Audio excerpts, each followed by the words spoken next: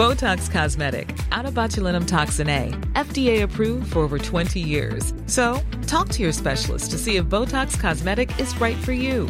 For full prescribing information, including boxed warning, visit BotoxCosmetic.com or call 877-351-0300. Remember to ask for Botox Cosmetic by name.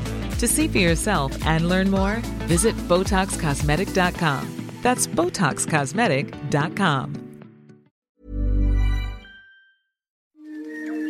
This is an RNZ podcast.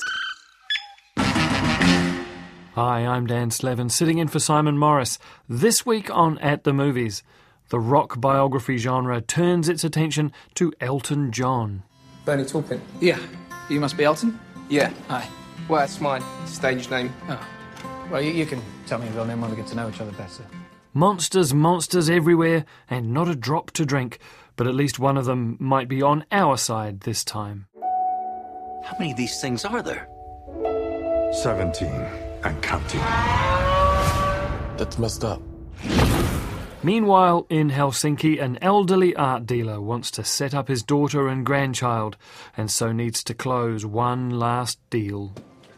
Mitä sä oot mennyt puhumaan mun taulusta? No. Asiakas vaan tiedosteli kohteen arvoa ja mä kerron, mihin hintaan me meimme sen.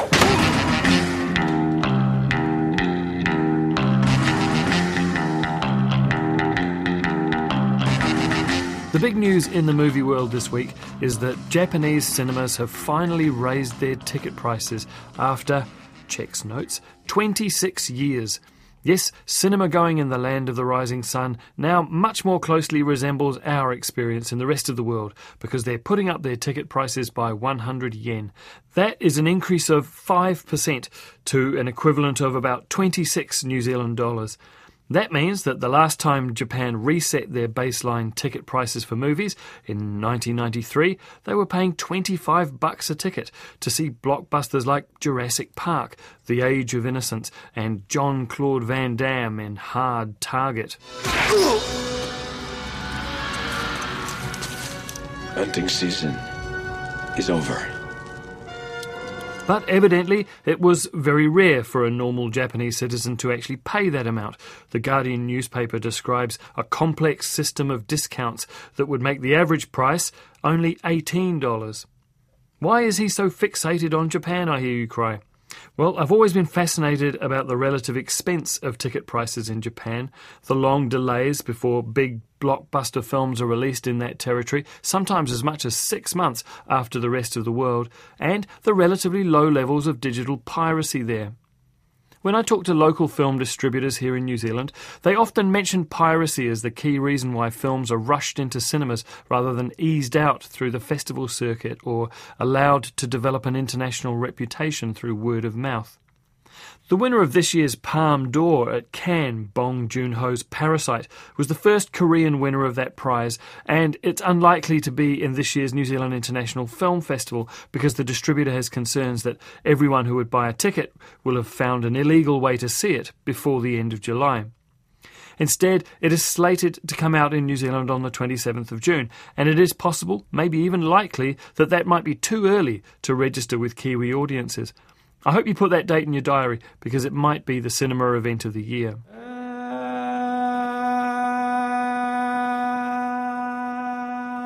remember when rock was young, me and Susie had so much fun, holding hands and skimming on stones. Had no girl Chevy and a place of my own. You probably don't need me to remind you that last year was the year of Bohemian Rhapsody, the Freddie Mercury movie that made just short of $1 billion worldwide, despite firing its director halfway through the shoot. The Queen film proved that there was a market for classic rock nostalgia. When we get a Fleetwood Mac picture, I'm going to eat ice cream in the foyer. But as Apple Computer proved, with everything they've ever made, the real money goes to the people who come second. And that's what I hope happens with Rocketman, Dexter Fletcher's authorised but still scandalous version of the life of Elton John. Everything that I thought was wrong with Bohemian Rhapsody, including its Academy Award-winning casting, is right with Rocketman. It's a supremely entertaining couple of hours, and is that rare thing these days, a film you want to watch again, and a film that you want to own. To keep in your own home so you can watch it over and over when you're depressed and alone with ice cream and Chardonnay. Rocketman is a movie that can put you on your feet again. It isn't just the music, although the treatment of John and Bernie Taupin's songs happily goes beyond simple note-for-riff recreations, but reinvents them visually, which means they get reinvented metaphorically too. Bernie Taupin. Yeah. You must be Elton? Yeah. Hi.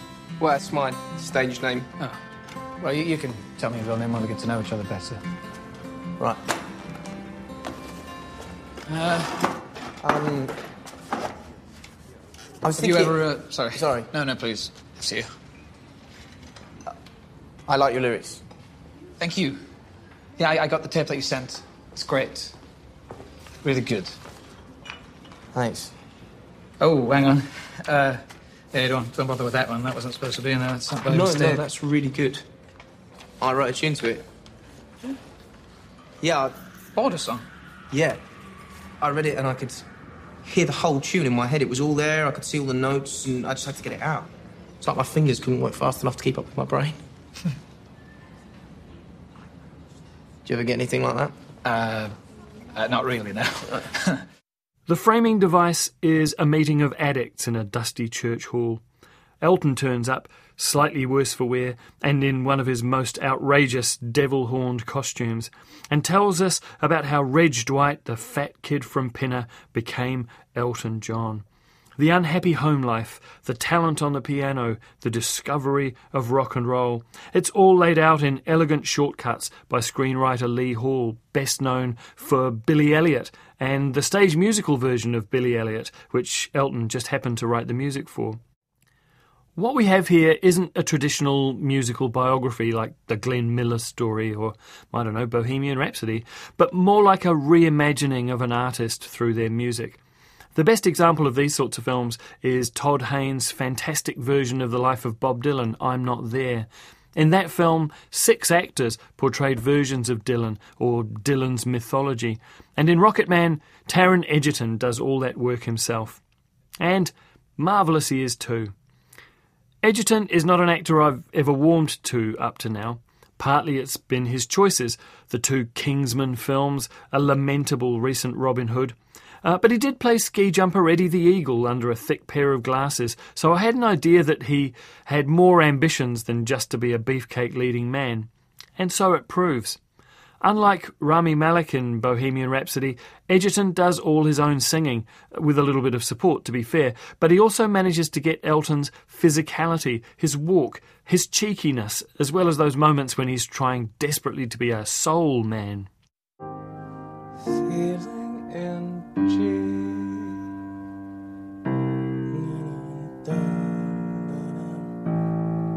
Da da da da. It's a little bit funny. This feeling inside. I'm not one of those who can easily hide. Don't have much money, boy, if I did, I'd buy a big house where both could live. If I was a sculptor, but then again, no, or a man who makes potions and travel and show. Rocketman is a very generous film, and it feels like it has a lot of love in it and behind it. Even though Elton's Lion King song, Can You Feel the Love Tonight, doesn't make an appearance, everyone that's important in Elton's life is treated with respect and often a great deal more. Lyricist Taupin, played by Billy Elliot himself, Jamie Bell, is another hero of this picture, even though his entire career can be laid at Elton's feet. Elton's lover and manager John Reid, played by Richard Madden, and coincidentally played in Bohemian Rhapsody by another Game of Thrones star, Aidan Gillen. He's also portrayed sympathetically, even though their relationship ended in acrimony and litigation 20 years ago. Even the spouse in Elton's short-lived marriage in the 80s, Renata Blauel, is treated with respect and affection. If there's an antagonist here, it is insecurity. Where does Reg start and Elton stop? I've always enjoyed Elton John's unguarded freedom to express himself as an ordinary working bloke who also happens to own his favourite football team, but who treats songwriting and performing as a responsibility as well as a gift. What's this? Number 11 in Italy. The song doesn't work, that's the problem. The record's coked out MOR. The problem is you have never understood me and what I have to go through. And you know what? I should have sacked you when you left me. I am glad I left you. It means I can maintain some objectivity in your self-indulgent, myopic little world. Get in the studio, make some music or don't. I don't care.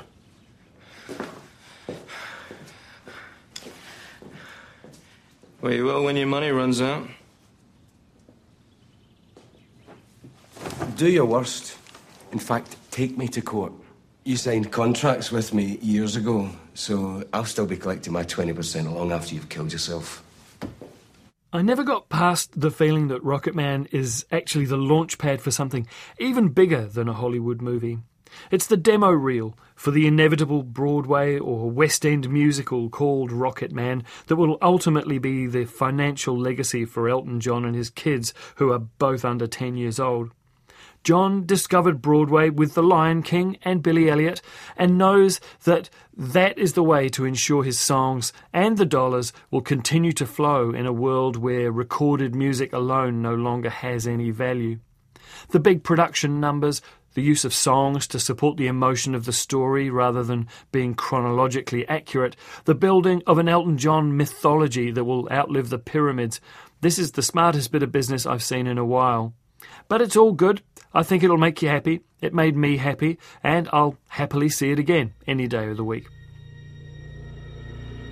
You can never know what it's like. Your blood like a winter freezes just like ice. And there's a cold and lonely light that shines from you. You will wander like the wreck you hide behind that mask you use. And did you think this fool could never win? Well, look at me, I'm coming back again. Got a taste of love and a simple way. And if you need to know while I'm still standing, you just fade away. And don't you know I'm still standing better than I ever did. ROCKETMAN is rated M for sex scenes, offensive language, drug use and classic hits music, and it is playing all over New Zealand now.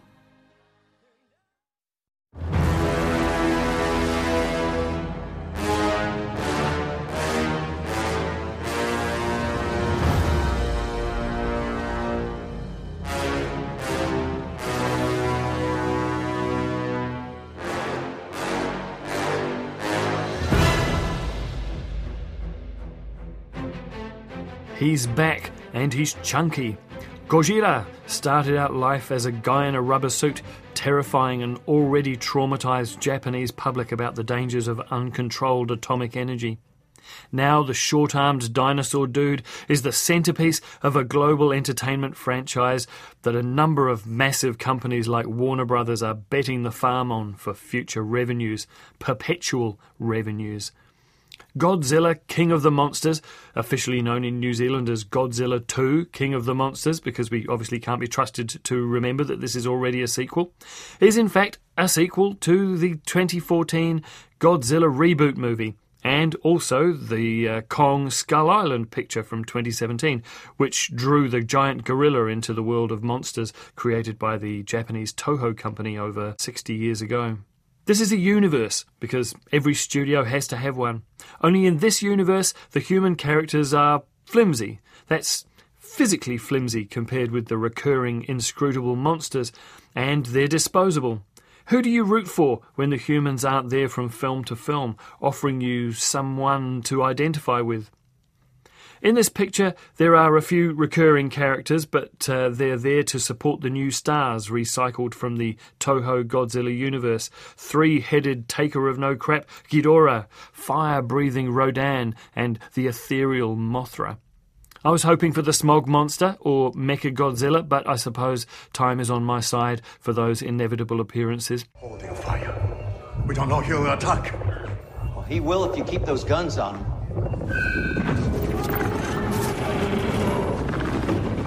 Let him know we're not a threat. Open the shields. Do it.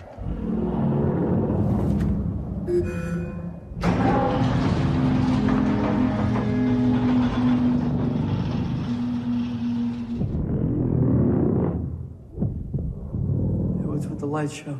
It's an intimidation display. Consider us very intimidated.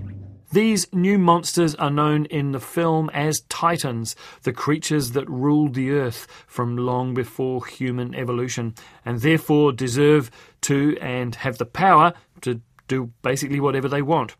The secretive non-governmental organisation Monarch has been tracking and, where possible, securing these beasts for decades, but the destruction wrought by Godzilla in San Francisco 5 years ago is beyond the pale. Congress wants them under military control, and there is no decent answer except that military and US government control is a dumb idea and you should just trust the Monarch people. Vera Farmiga works for Monarch, and she might have found out a way to communicate with the 14 Titans that have been isolated so far. Her estranged husband, Kyle Chandler, is in the backcountry photographing wolves and dealing with the loss of their son in that earlier Godzilla attack. Daughter, Millie Bobby Brown, is torn between them both, and ex-British Special Forces turned eco-terrorist Charles Dance knows how to leverage them all against each other so he can steal DNA from the Titans and, rule the new world denuded of people. He's like if Thanos had been to Eton. Most of the science is magical, except for the bit that projects what might happen if we just let these creatures roam rather than entombing them in ice or whatnot. There's a film in the current Dock Edge Festival called The Serengeti Rules about the scientists that worked out how important apex predators or keystone species are to an ecosystem, maintaining balance as they devour other species that we think are precious. Evidently, these monsters, at least the indigenous ones, still poop, and that if we can get over the fact that they destroy entire cities with their radioactive hellfire, they can restore the damaged natural environment. So, win some, lose some. There's also some really interesting subtext going on about how humans treat these gigantic, powerful and moody animals. Our tendency to anthropomorphise these beasts means we end up either worshipping them as gods, as we did in ancient times, or believing we can harness their power as partners or pets. In the film's reality, of course, neither is the case. We are simply insignificant little squibs, collateral damage in a battle for dominance over planet Earth. And I like how Godzilla forces us to confront that fact. On the downside, most of the big emotional beats, sacrifices, rehabilitation, are unearned, but the acting from some really heavy hitters like Farmiga, Sally Hawkins, Bradley Whitford and Ken Watanabe does most of the heavy lifting in that regard. They really sell it in circumstances that don't normally encourage that sort of quality. Senators, we believe that these titans are just the tip of the iceberg. Which of these titans are here to protect us? And which of these titans are here to threaten us? So you'd want to make Godzilla our pet? No. We would be his. one final note. Director Adam Doherty's previous directing gig before this one was the Christmas-themed horror comedy Krampus, which was filmed in Wellington in 2014. I raise this only to point out that locally made productions can continue to provide career opportunities as long as there are actually locally made productions that we can show off. Godzilla, King of the Monsters is rated M for violence and offensive language, and it too is playing noisily in multiplexes all over New Zealand now. Otto. Ei se mitään, en mäkään ois sua tuntenut. Leina joo, mutta et sä tänne voi tulla, ei mulla ole sulla mitään töitä. Mitä se haittaa, jos mä täällä hengaan pari päivää? Hei, come on, mutsi on ihan hermona, se prakaa just. We tend not to see too many examples of modern Finnish cinema here in New Zealand. Our two countries have a few similarities: a population around the 5 million mark, larger neighbours with a tendency to dominate the cultural conversation. Finland makes around 10 to 12 feature films a year, and most are reliant on the support of the Finnish Film Foundation, the equivalent of our Film Commission, and complex European co-productions. One successful Finnish director is Klaus Haro, who made a film in 2009 that I'm very fond of called Letters to Father Jacob, about a former convict who finds herself writing letters to a blind priest. I know that sounds obscure, but you'll remember it if you saw it. Haro's new film is set in the present day, but is a similarly slow-paced character study. One Last Deal is about Olavi, an elderly art dealer in Helsinki, once a driven and successful businessman and now left behind by modern developments and estranged from his family. About to go broke, he is forced to take on his grandson's work experience project, but also spots a potential bargain at a local auction, a rare painting that no one else can see the value in. With his grandson's help, he attempts to raise the money to buy it so he can prove its provenance and make that final score that will allow him to retire and finally do something to look after his family. Mä maksan sille takaisin, totta kai. Mitä sä horiset? Eihän edes ole sen rahoja. No, kyllä kai ne nyt on. I enjoyed the Finnish environment of this film, the northern European trappings like the streetcars, the weather and the subtle inequality. But I found the characters quite frustrating. Olavi, played by veteran Heikki Nyyslainen, who was also in that Letters to Father Jacob that I mentioned earlier, is one of those characters whose depression infects the film. His stubborn unwillingness to help himself by learning more about the modern world is matched by his single-minded pursuit of this one painting. I suppose that art dealers like this have to have a gambler's mentality, placing bets on the rising or falling value of paintings and artists.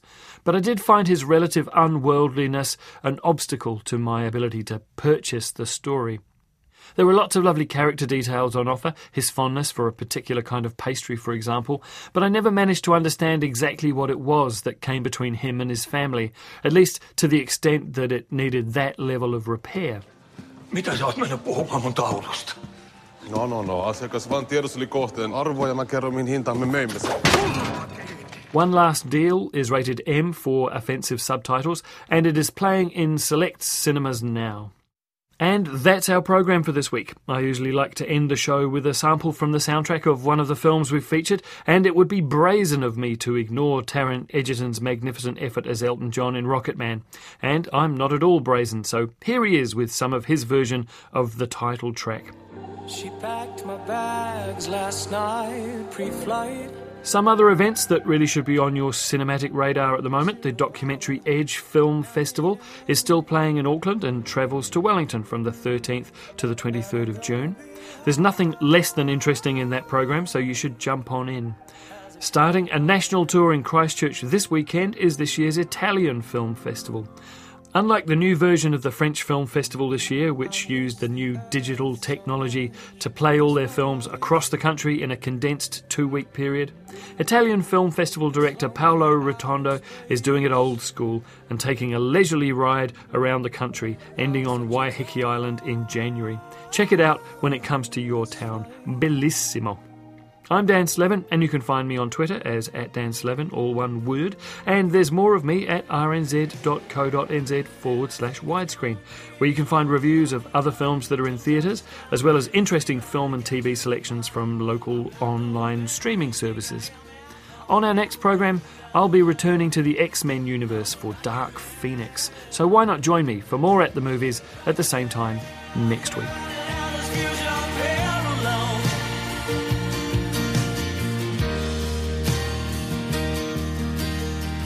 Mars ain't the kind of place to raise your kids. In fact, it's cold as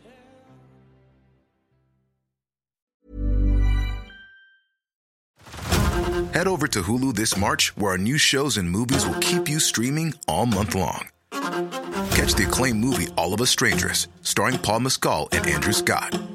Stream the new Hulu original limited series, We Were the Lucky Ones, with Joey King and Logan Lerman. And don't forget about Grey's Anatomy. Every Grey's episode ever is now streaming on Hulu. So, what are you waiting for? Go stream something new on Hulu.